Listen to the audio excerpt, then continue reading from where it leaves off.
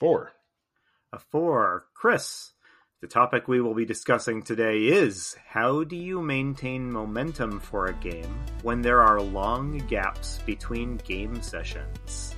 Chris, this is so relevant to my life right now. I look forward to talking about this. Hello and welcome to Roll for Topic, a roundtable discussion about topics related to running role-playing games. I'm Chris Salzman.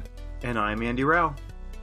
Andy, the weather has finally turned in Michigan. It is officially fall outside. Yes. I see that you're wearing a flannel. I'm in a hoodie. For me, this is the most comforting time of year. Yes, I love this time of year.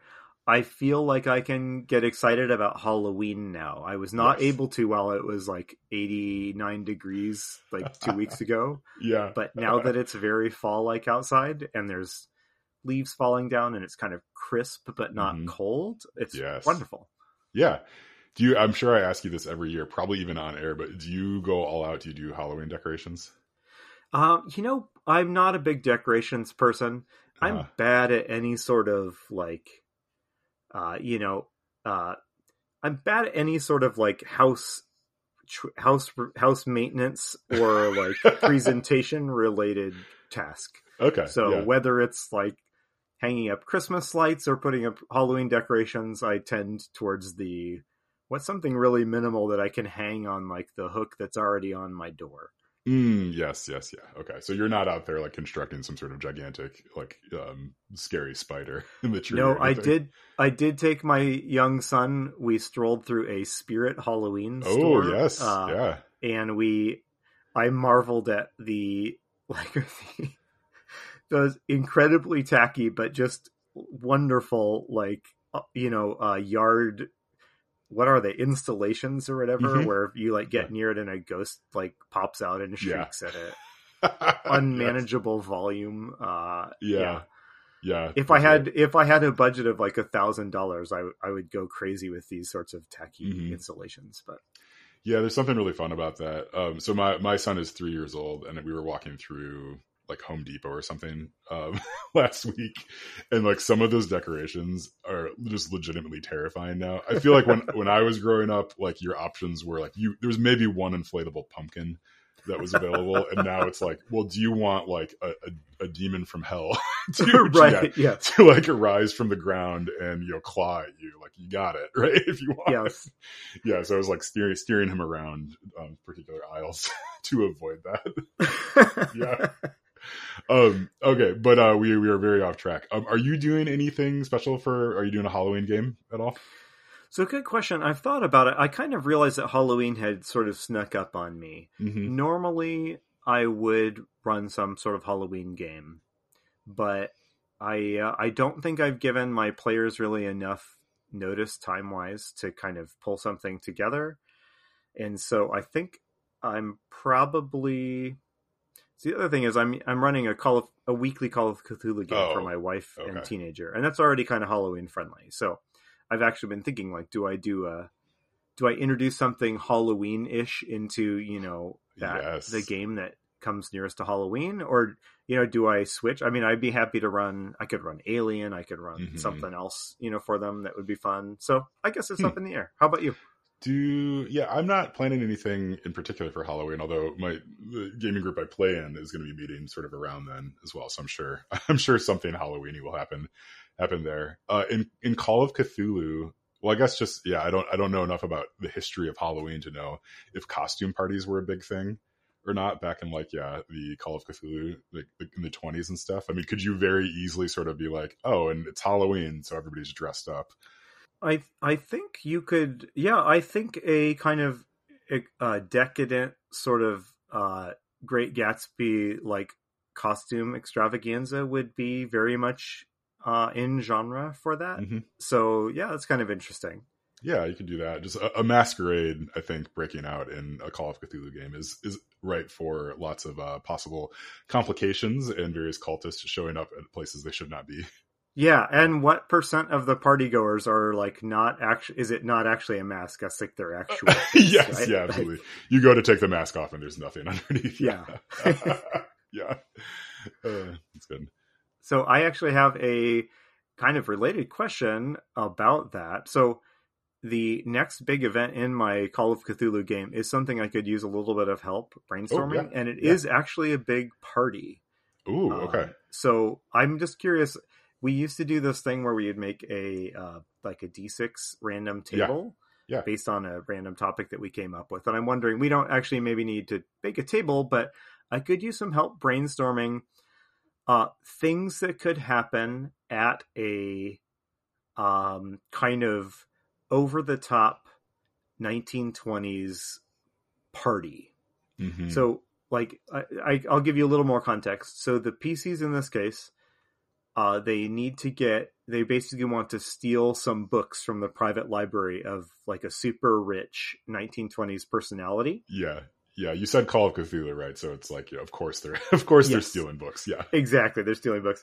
So, and again, it's set in the 1920s in New York. And so this party is put on by like a wealthy businesswoman, and it's going to feature, I've been reading up on like what are some of the celebrities from the time that can show up here. So it's like a really high-end party where anyone could show up. Mm-hmm. And the PCs have gotten themselves kind of hired as temporary servants. Yes. To like, I guess carry drinks to the guests or whatever, just for this party. And that's of course a pretense to like break into the library and steal some books. But so I could use some help brainstorming, like what are some things I can throw at them, like encounters or experiences or something like that, I don't want to completely derail, their mission, but I want to complicate it with some like interesting and maybe funny experiences they can have as servants and maids at this party for the super rich, these super rich dilettantes and celebrities. Yes. Oh, that is a fascinating question. So the very first thing that occurred to me is, do you know those? I'm sure you can. I'm sure they have an official name, but like those towers of glasses that you like pour champagne in the top and it like trickles down to all the other glasses.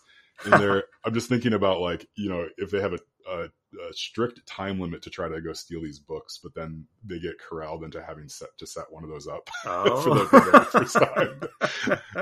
That could be pretty fun. You could have whoever's running the party be like, no, I want it taller, right? Taller than that. Taller. Yeah. Okay.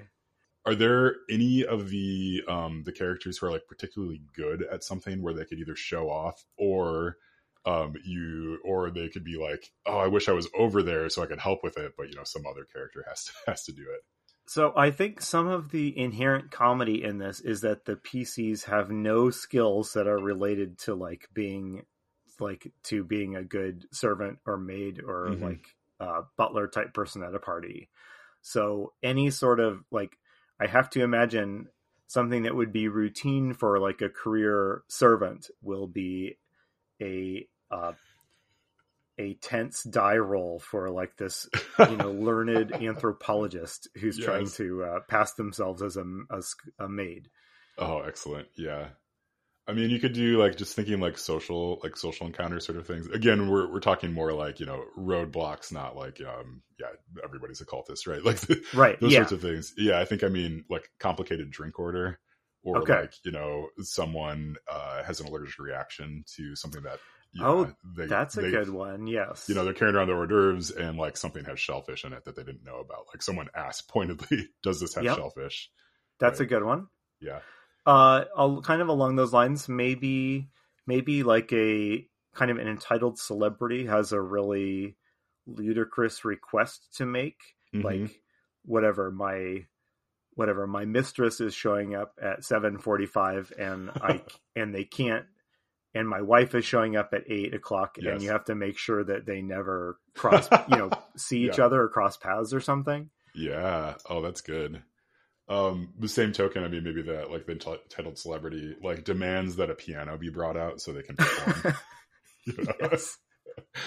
Yeah, ridiculous demands. I'm also thinking like 1920s, whether or not this is true or this is something that the like media has incepted into my brain. I feel like there was a lot of like emphasis on like like fire and like sparklers and stuff. So I could see there'd be like, people like trying to like, have some sort of like sparkler toast, right? So you've got like a bunch of people with like fire, basically fire sticks in the air. Are there any things that they have like glommed onto in the adventure that you could sort of reintroduce? Ooh, yeah, good question. I mean, there's some kind of plot related stuff that would be tedious to go into the details of it right now. Like I could complicate things by having some of the guests be people they've maybe crossed paths with in the past and might recognize that they're not actually maids. Yes. Yeah. So I could think of a few people it will be really awkward if that person were to recognize them at the party, I think. And then that person would have the choice of exposing them and making a deal of it, or keeping it quiet and maybe getting some leverage somehow over the PCs. Yeah. That would be really good. I mean, especially if they start rolling poorly, right? Introducing that's always a fun. I mean, just to borrow from like, Blades in the Dark, like, a consequence of rolling poorly, it gets much worse for you. Is there another faction of people that could also be there trying to get the books? I hadn't. That seems like a very obvious question, but I hadn't really considered it. There are people who would want to get the books to keep the PCs from having them. So that is an interesting.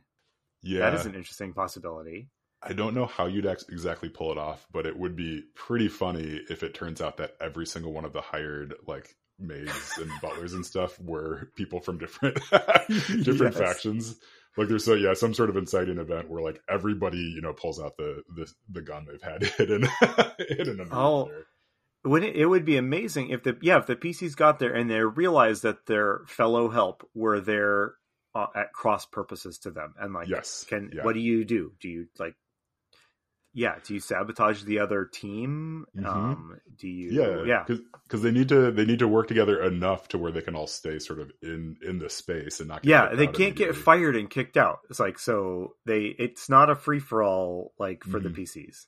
That sounds like that's going to be a fun time. Do you have any other ideas you've been kicking around? Well, I think it would be, my only other idea was just I'd like to sprinkle in a couple of maybe real world personalities from the time period. New York at the time had a really flamboyant or really news making mayor, so I want to have him make a showing, and maybe a famous musician or something like that. So I don't know. I think this group of PCs would involve some kind of getting into some kind of shenanigans with a historical figure. So I wonder if you could have like Fitzgerald show up, right?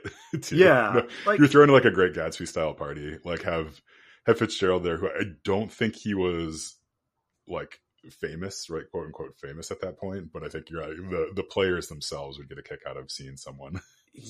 And that would be just as fun. So I could justify in this party, the way I've set it up, I could justify almost anyone in the world like making an appearance. So anyway, this is really helpful. Thanks for helping me.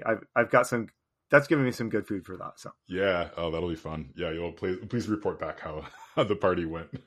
It was a disaster, I'm sure, but I mean, it goes without saying it will be a total disaster, but I hope it'll be a really funny one that we could talk about in a few weeks. So cool. All right. Well, let's maybe. Do you want to shift into our topic, or do you have anything else that you wanted to bring up? I am fine shifting into our topic because it's been something that's been on my mind a lot lately. Our topic, and maybe you too, our topic is how you keep momentum going between sessions. And I guess in our last episode, I kind of talked about an actual game I had run. By the way, I heard from a player who listens to this podcast who was in that game, who gave me the player kind of feed, the player side of that experience. That was a really fun. Oh, that's great. Were they were they pointing out things that you had missed, or did they? I don't think so. I think they were kind of just, I don't know. It's hard. I don't want to go too much into the details, but I would say it's useful. It's useful, I think, to just every now and then hear how the other side of the table is experiencing a game, whether it's the GM or the PCs. And I don't know. It was useful feedback to hear from the players. He confirmed that like I hadn't made clear enough. If you recall, kind of the central issue in last episode was, I presented something intended as a background unchangeable problem that the PCs interpreted as something that they could and were invited to solve. Mm-hmm. And he confirmed that, like, yeah, I did not communicate. The players did not get the message that this is a background thing. Don't try to solve it. It's just part of the adventure. So that was helpful. And I would like to try to avoid being in that specific situation again by just maybe planning a little bit better as a GM. But, it has made me kind of resolve that in the future, if there are things that I truly don't want the players to butt their heads against or spend time solving, I'm just going to make it really over the top clear. Mm-hmm. Yeah, that's good to get that feedback. Yeah, I think that's one thing as GMs. I think it can be a little bit hard to ask for that. That sort of feedback, and you also don't want to like rehash everything from a session, right? Because it's not super useful, but it also is like a really good thing. I mean, I think the framework we've talked about and we've used, I think even on the podcast, the Stars and Wishes is really, really helpful in that regard, just to get kind of like immediate feedback of like, hey, what did you like and what did you want to see more of? Yep. More of in a session. Like that's super useful feedback, right? And to be clear, you're not asking for like, how did I screw up, right? Like that's, how did I screw up? Like, like what went wrong, right? Like I think that's a different conversation, and honestly, probably not that super useful to have with your friends about a game. But I was going to say it is kind of interestingly hard to kind of get real feedback about how a game went. Mm-hmm. I don't know about you, but I very rarely had productive conversations with players where I was like, how did that go? What did you guys think? Yeah. Like almost never. Yeah. Yeah. Like no one is going to say anything really meaty or critical in that context. And it's kind of funny. The way I got my really good feedback from this thing was to like go through, was to like podcast about it. Yes. And then, hear about it like a very indirect way. You would have thought I could have like emailed the players and said, hey guys, I enjoyed this last session, but I had these challenges. What do you guys think? I don't really think anyone would have replied to that with like, no, very great feedback. Yeah, I think it's hard, right? So I mean, not everybody should have a podcast in order to like indirectly talk to their friends, right? That's not not a great thing. But I mean, it's a nice side benefit, I guess, if you want to start a podcast. But yeah, I mean, I think like part of the like the conversations that we have on this are like, we're trying to do that with each other, right? Of like, oh, like what did all this mean, right? Like, how could we have done better? Like what worked, all that sort of stuff. So I think like putting that out there, right? And then, I mean, you are lucky in that one of your players listened to it and took the time to respond to like, so that's pretty cool. But like, I think the ask of like the email afterwards is very different from and then I also had a 40-minute conversation on air with someone else about it, right? Like there's a bit more to react to there, I think. Cause you're also sort of taking time to think through those thoughts and like maybe, think through those thoughts and present them in a way that I think is a little bit better. Like for me, it's really easy to ignore an email. Honestly, that's just where I'm at in life. But yeah, something like this where it's like, it can feel a bit more like a back and forth.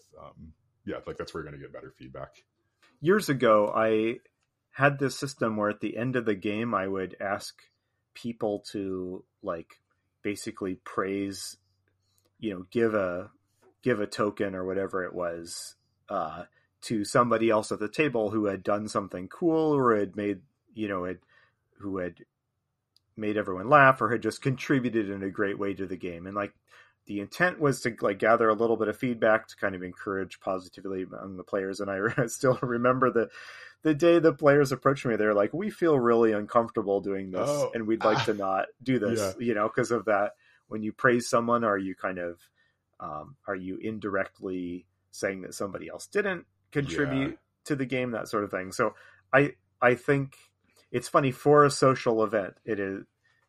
This is a hobby that is like actually a little difficult to have like these sort of kind of unemotional, kind of clear-minded, let's let's talk about how that went and Mm-hmm. what can we learn from it type of conversations. Yeah, that's a good point. I mean, it's, if you're playing a board game, it can be easier, I think, because then you can like sort of attack the mechanics and be like, Yeah. oh, I like that mechanic. I didn't like this mechanic. It was fun when you use them in this way, right? Like, so you can kind of like, there is that remove, but like when you are talking about games where there is an amount of like, I don't know, performance and you're putting yourself into it and all that, I think, it can get tricky to offer like, good feedback. It makes me wonder what, like, the professional actual play podcasts, people, like, how do they talk about their sessions with each other? Yeah. Like when you sort of have to be producing a product, right? Like that's a very different mentality to like, sitting around with your friends. And it's like, like, I think we all want to, be better people, right? Is like, I think a general thing, but like, do you really need to do that with a game, like a game that you're playing? Yeah, absolutely. Yeah. Well, I'd be interested if anyone listening has kind of has figured out a way to have these conversations, or has decided that they don't want to have these kind of conversations with the other people at the table. I'd be kind of interested to hear what other people do or how they approach this. Yeah, this is to me, this is interesting because I think it does sort of connect in with the topic, that we're talking about maintaining momentum. And I think part of like maintaining momentum is, well, a huge part of it, right, is like remembering what happened previously. And like sometimes like these acts of like asking for feedback that can solidify those memories of like what the session was when you kind of restate like, oh, I really like this thing. I think you're more likely to remember that. Yeah. Remember that later going to the next session. So I know that like you take some time after sessions and record like a little voice memo to yourself. Are you still doing that? I do. Yes. Yeah. Mm-hmm. It's super useful. Yeah. And then do your, I mean, it's a super useful trick. So you just like, you take a couple minutes and kind of do a recap, and then you can either listen to it at the table or listen to it ahead of time by yourself. I'm wondering, do your players also take notes themselves? So I guess I'll talk now about my kind of weekly Call of Cthulhu game with family members. Yeah, they take exhaustive notes during sessions. But that's a weekly game. It's not too hard.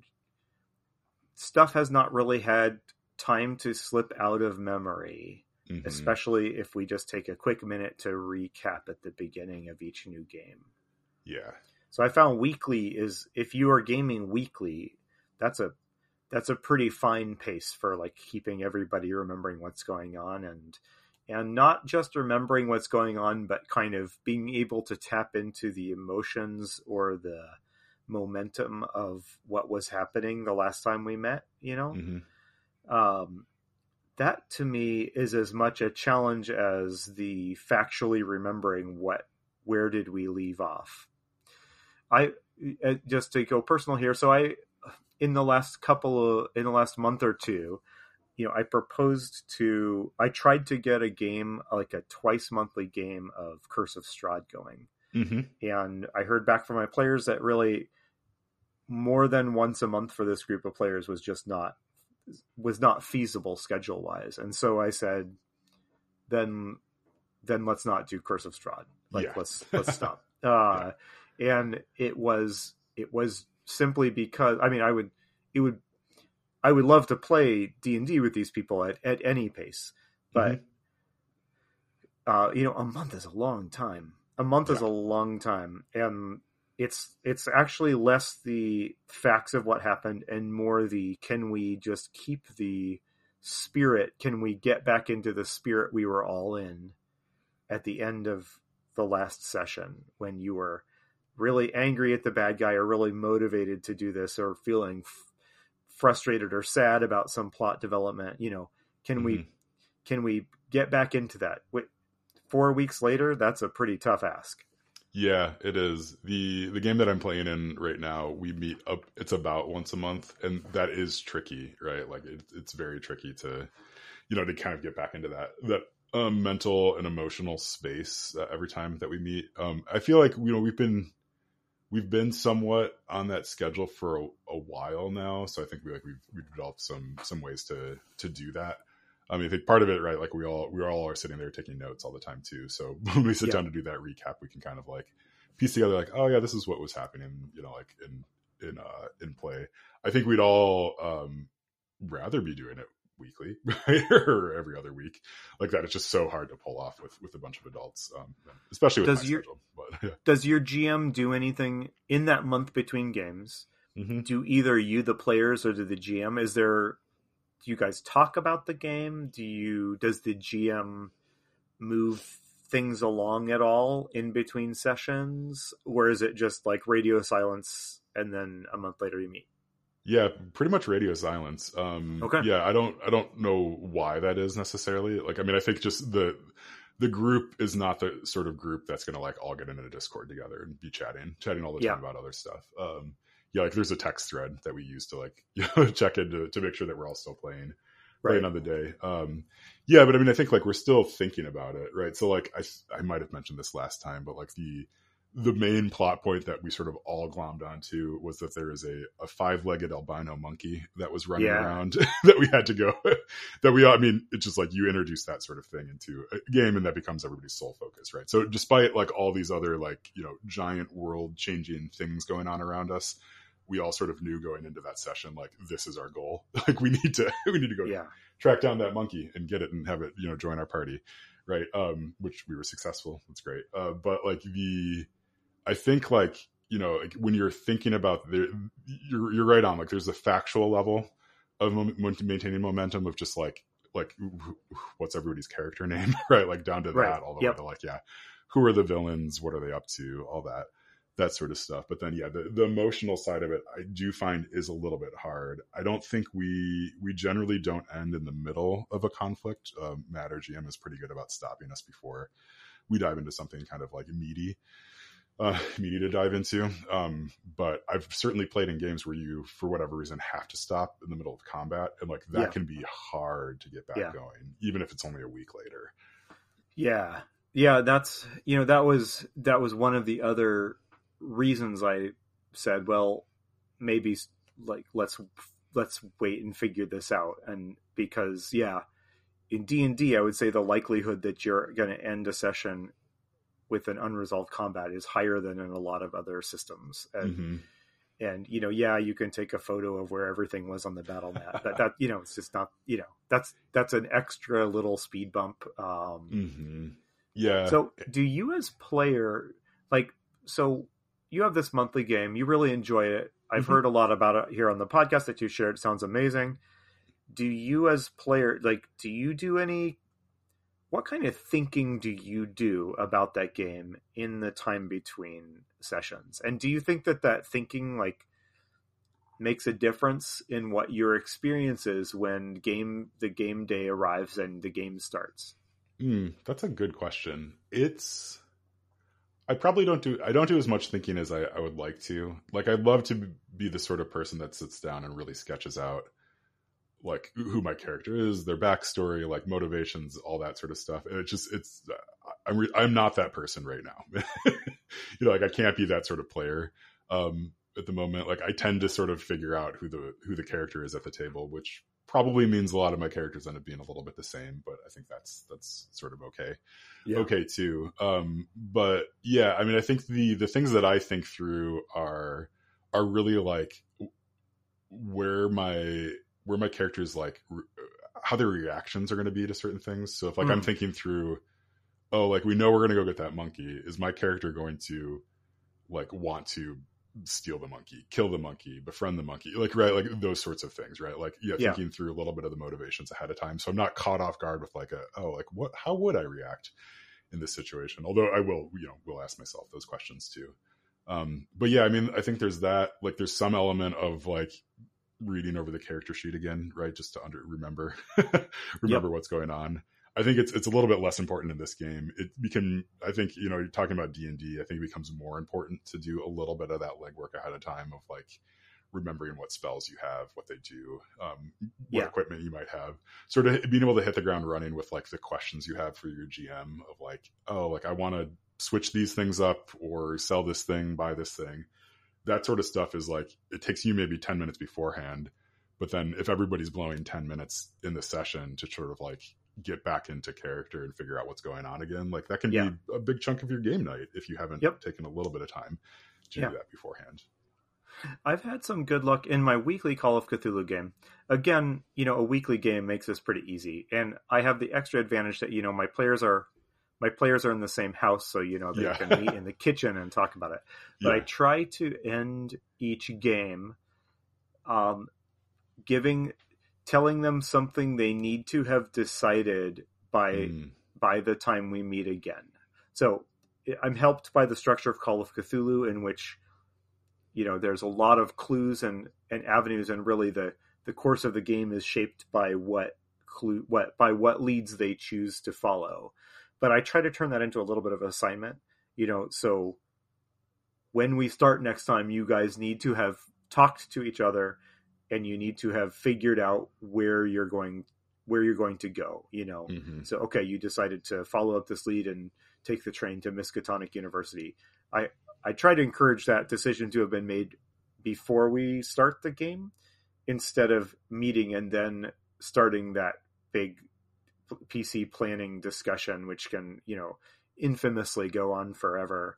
You know, Yes. where should we go next? So, Yeah. you know, if I could think of a good way to do that in like a kind of a D&D game reliably, I do think that giving a mild assignment, it's not like work, it's just like, give this a little bit of a thought, and maybe, you know, it is a little work, but confer just enough to, like, you know, decide where you want to go before we meet. Don't wait until we meet and then figure it and then talk about it.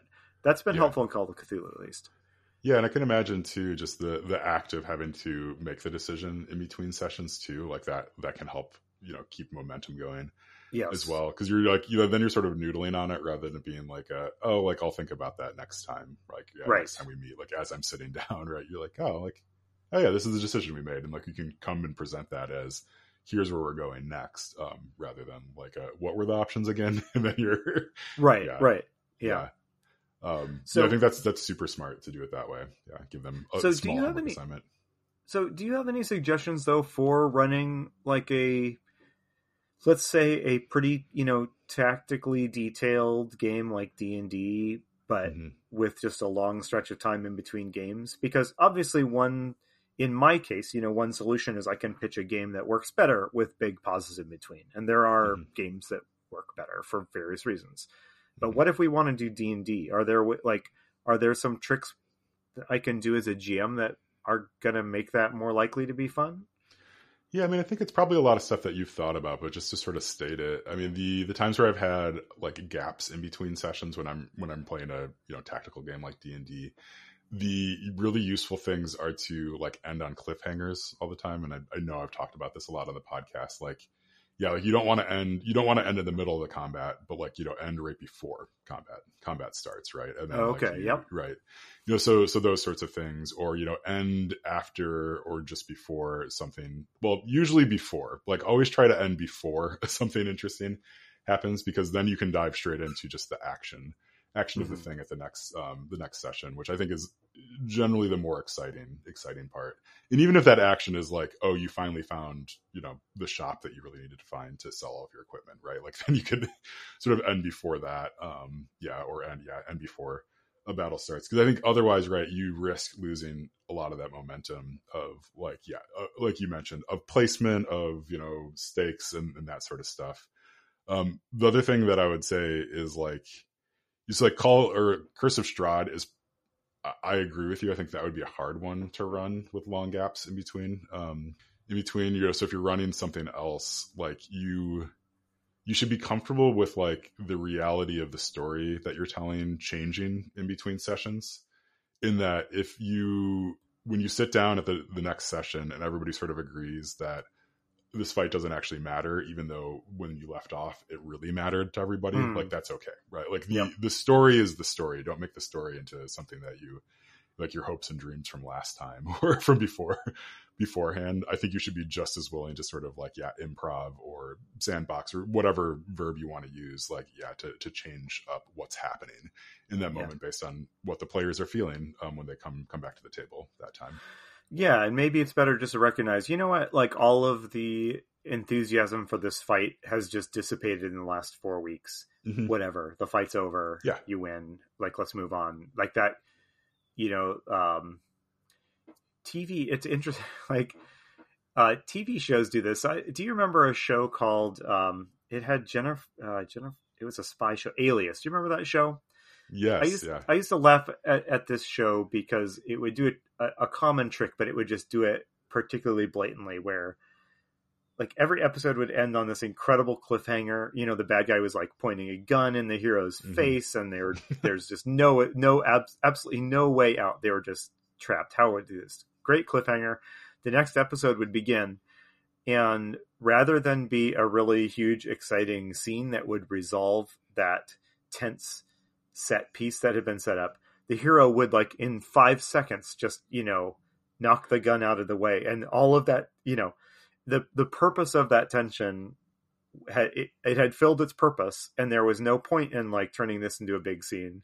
Its purpose was to keep you tense until the next episode, but you don't actually need to see them do a big drawn out fight. Like, just knock the gun out of the way. She's out of danger, in 10 seconds. This, and then we're on to what the real meat of this episode is. So I don't know. That's my brain is spinning on that a little bit. And I wonder, I realize that in a game like D&D, the fights are part of the fun. So you can't just do this willy nilly, but I do wonder, sometimes you could skip some of that, like, low signal to noise stuff in that manner, right? Yeah. Make a big deal of setting it up, establish the stakes or whatever like that, really build it up. But then, no one actually needs to spend an hour to get to the point of this tension. Let's just cut right to it. Yeah. I mean, I think there's a lot to be said about that.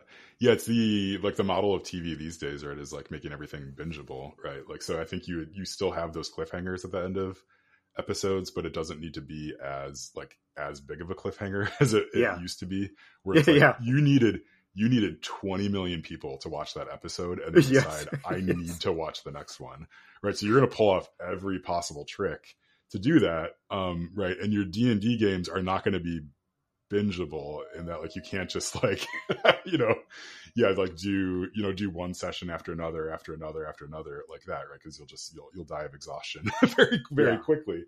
But I mean, by all means, steal every trick in the book that early 2000s TV had figured out by then of keeping the audience engaged. I want to wrap us up because we've been going for a bit, but I wanted to say one more thing, that a thing I tried, I didn't commit to it enough to see if it would work, but it felt promising to me. During a kind of there was a gap between Star Trek games, and in that gap, I wanted my players not to completely check out of the Star Trek mood. So I asked over email in between sessions some like character building, but not really adventure affecting things, like the sort of stuff that we've talked about, like those character moments that you might spring during a travel montage or something like that. So I think the question I asked was, I had a couple questions, and one of them was like, what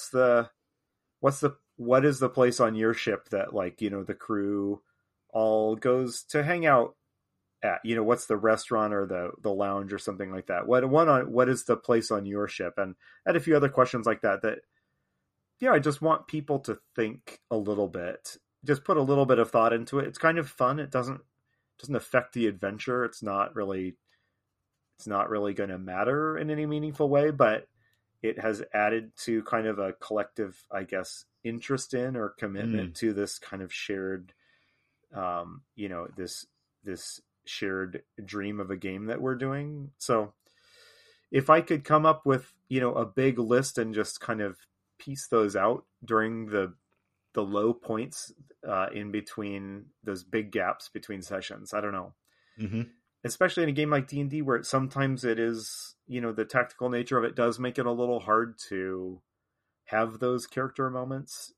Tell me about a memory you had. Tell me about a time that you helped somebody else on the team. Tell me, me what you really fear. That's stuff that maybe you could hash out outside of the game sessions. That yeah, I think you're right on. And so the game I'm playing in, Matt does a really good job of asking like kind of those flavor questions in the moment of like, you know, like let's paint the scene together, right? Like it doesn't really matter for the plot some of the side stuff that's happening at the, you know, the giant festival that we're at. Like, so let's like what would be fun for you to have there. Right. And I think those things where you're sort of like, it's not right, but like ceding control to the players, right? Like letting the players sort of chime in with what they want there. Like that's like, I mean, I think it's brilliant, right? Because then that's something they can remember really easily. Yeah. All right. Well, hey, let's wrap up here. Do you have any closing thoughts, or do you want to talk us out here? Yeah, no, that sounds good. Yes. So this has been a good conversation. So we've been Roll for Topic. We were part of the Roll for It Media podcasting network. Our sister show, The Splat Book with John Corey and Kyle Latino, is wonderful. Kyle's Kickstarter just wrapped up. Kyle with the Cloud Curio folks just did a Kickstarter for Monstrous. It's sort of a like systemic agnostic monster manual, I guess is one way you could put it. It looks gorgeous. I'm super happy for them. They hit their goal. Congratulations, guys. Yeah, really looking forward to getting that in my hands as soon as I can. But yeah, I think that does it for us. So I've been Chris Salzman. I've been Andy Rao. Remember, if your player's having fun, you're a great GM.